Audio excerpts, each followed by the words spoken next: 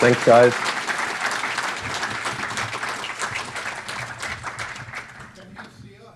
Did I see John Kiriakou sneaking around there somewhere? I'm comfortably seated. Oh, there you are. Oh, he's seated. Well, thank you very much for joining us, Julian. The floor is yours. Thank you. First of all, I'd like to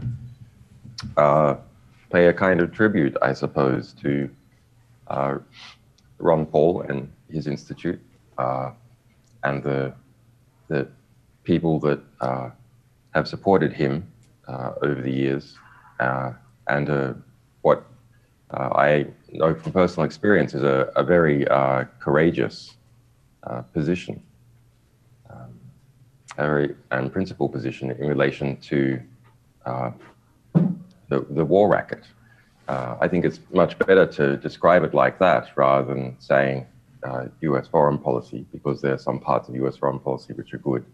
But the war racket, which dominates, unfortunately, the decisions that are made in US foreign policy, is something that is not good.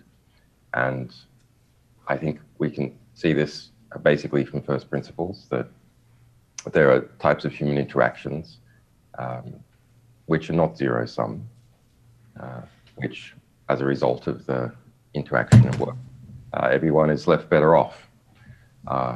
But when you're building bombs and dropping them on people, with some very rare exceptions, everyone is worse off. The resources that have gone into the construction are wasted, and you've destroyed the productive capacities of those who have their systems or industry destroyed. But it does make a profit for some people involved.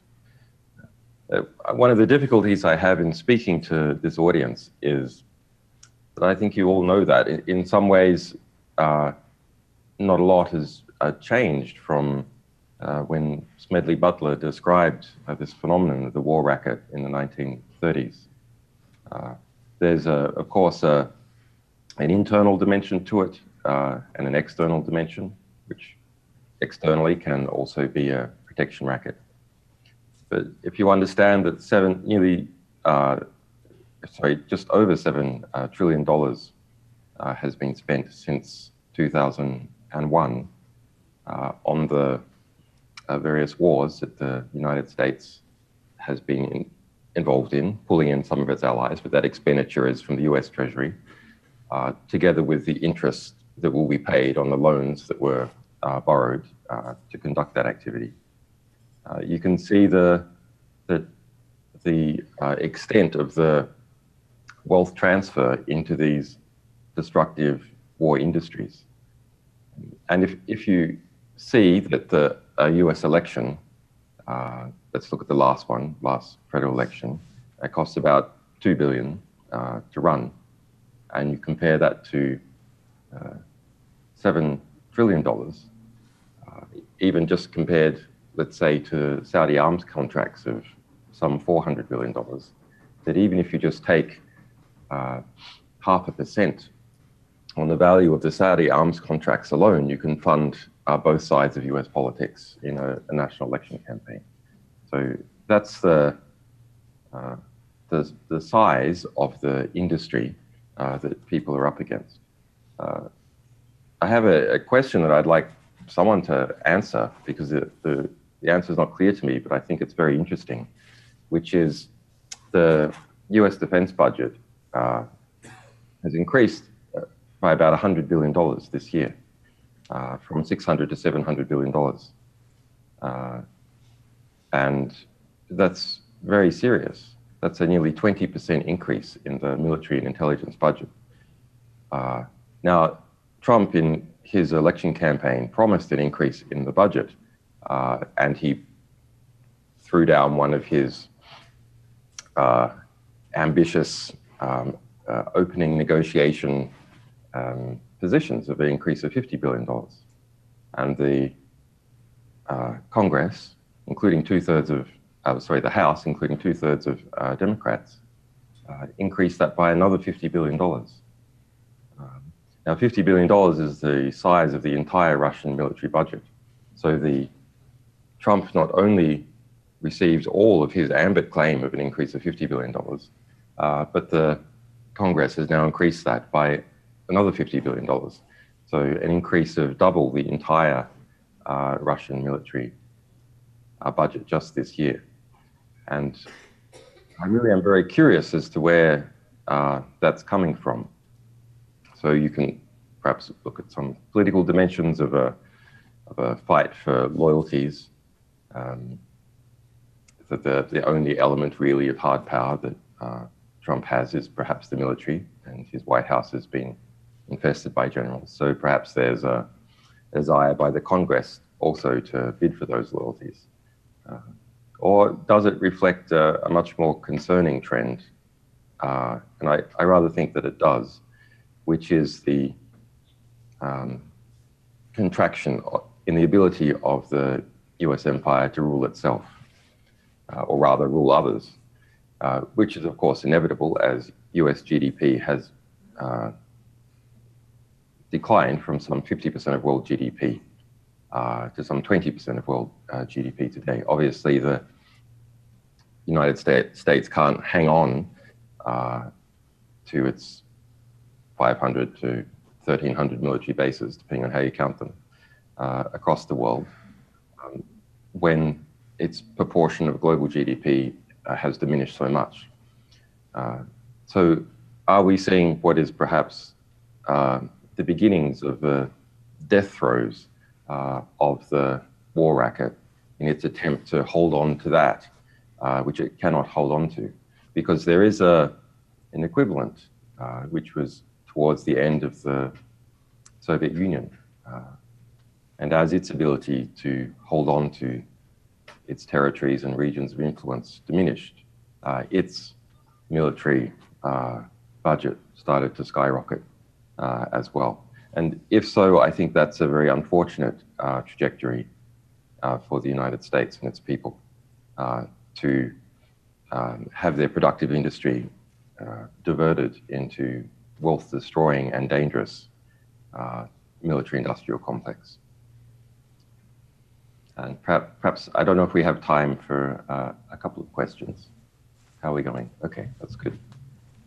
I will just mention one other thing. I'm sure others will mention it as well, but it's of personal interest and a bit of amusement that the US Senate Intelligence Committee, which has 14 senators, just Friday, the week before last, added an addendum to the proposed yearly intelligence bill, section 623.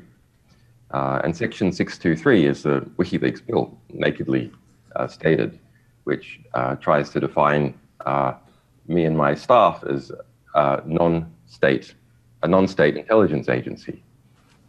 And I first saw this, I thought, well, that's kind of cool, having your own Senate bill with your own number on it. There was one dissenter out of the 14, which is Ron Wyden. I want to congratulate him for his principled dissent. He has, over a number of similar issues, dissented in the past. But we'll go to the House and it will go to the Senate. When you track where this comes from, non-state intelligence agency, it's incoherent. What the hell does that mean? Non-state intelligence agency. That's very odd. Well, it comes from Mike Pompeo, the new Trump director of the CIA. I hear he was a pick by Mike Pence. So he's pushed that as some kind of Pompeo doctrine. I do know where it's come from, which I will leave for a different time, where it actually originated within the machine. But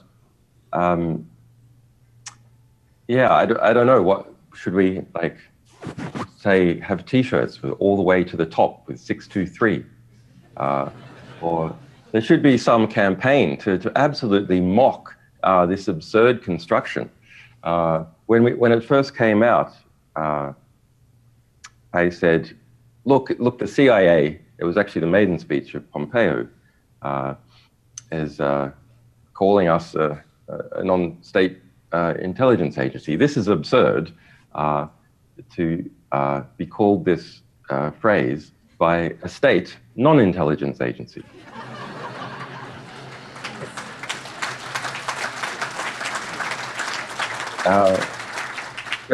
But seriously, that I think is a very also interesting question on is there any similarity to what media organizations do and what intelligence agencies do? Well, media organizations develop sources, protect them, take their information, analyze it. And the analytical part of intelligence agencies also develop sources, take their information, and analyze it. But the key difference is what happens at the end, or rather, what should happen at the end, which is a media organization publishes, an intelligence organization doesn't publish. And on this spectrum between intelligence organization and pure publisher, WikiLeaks is famously obsessively pure in its publishing. That is what we obtain, provided it fits our editorial criteria of being significant and suppressed, then we publish all of it, sometimes to much criticism. Whereas organizations like the New York Times, these are very much closer to the intelligence agency behavior, because they suppress information prior to the elections. They also publish fake information leading to war. In fact, as someone who's involved in the media business and who's been the subject of a lot of media, I can't tell you the degree of contempt and frankly revulsion I feel for most of the media industry. There are some fine exceptions, but these are exceptional people in part because they are such an exception and have to nonetheless deal in that environment. If you think about the Iraq War, we all know the culpability of the CIA, and the Bush administration, but what is the culpability of journalists in the Iraq War and in other wars? Well, look at the numbers.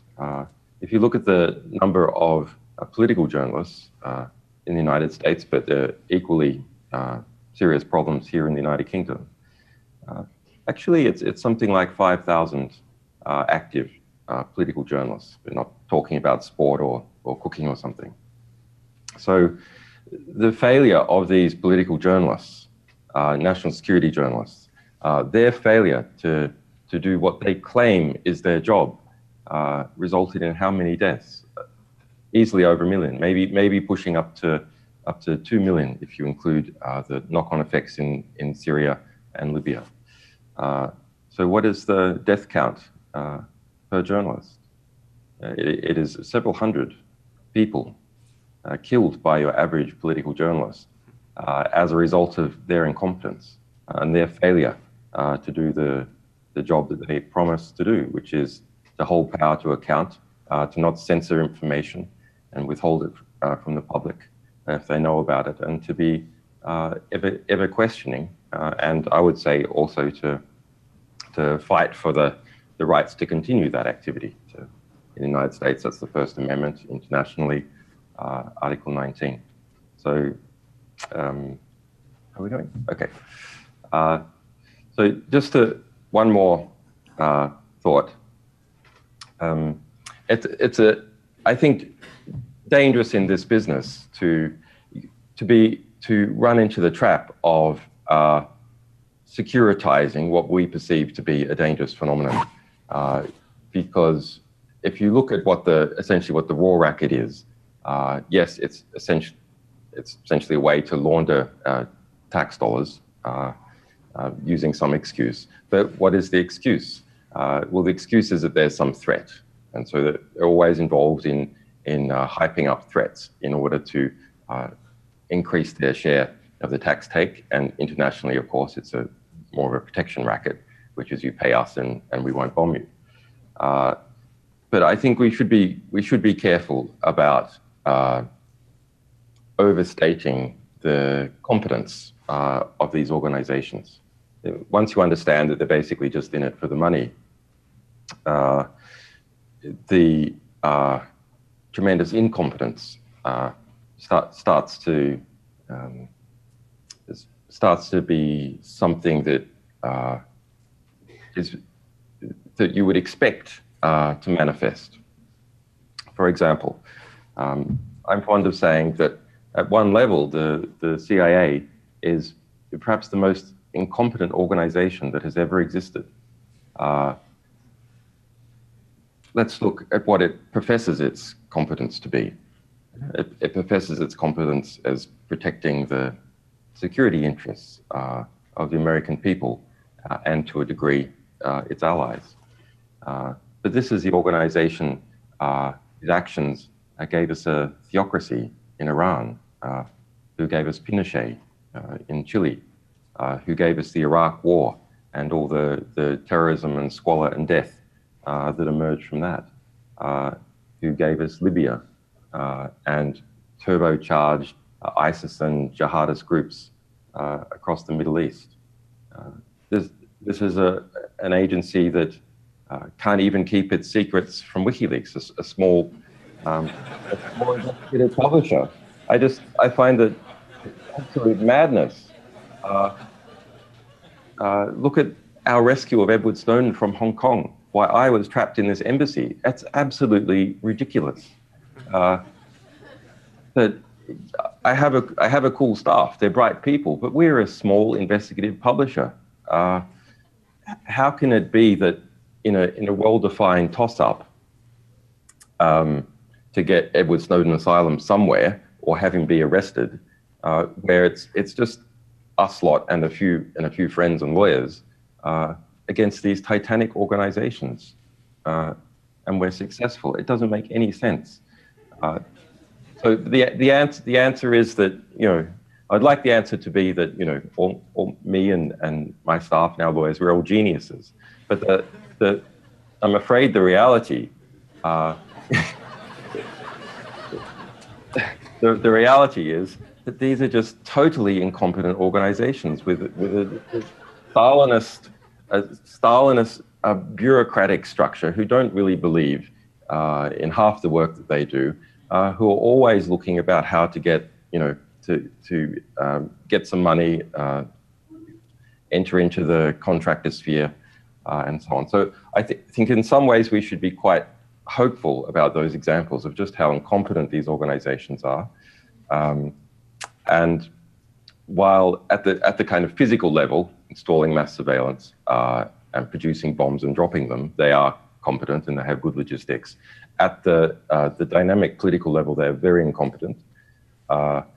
And I think we have to show people that incompetence, so people are not scared to resist their activities, which are very destructive, and to laugh at these naked spy kings, which in Virginia are all around.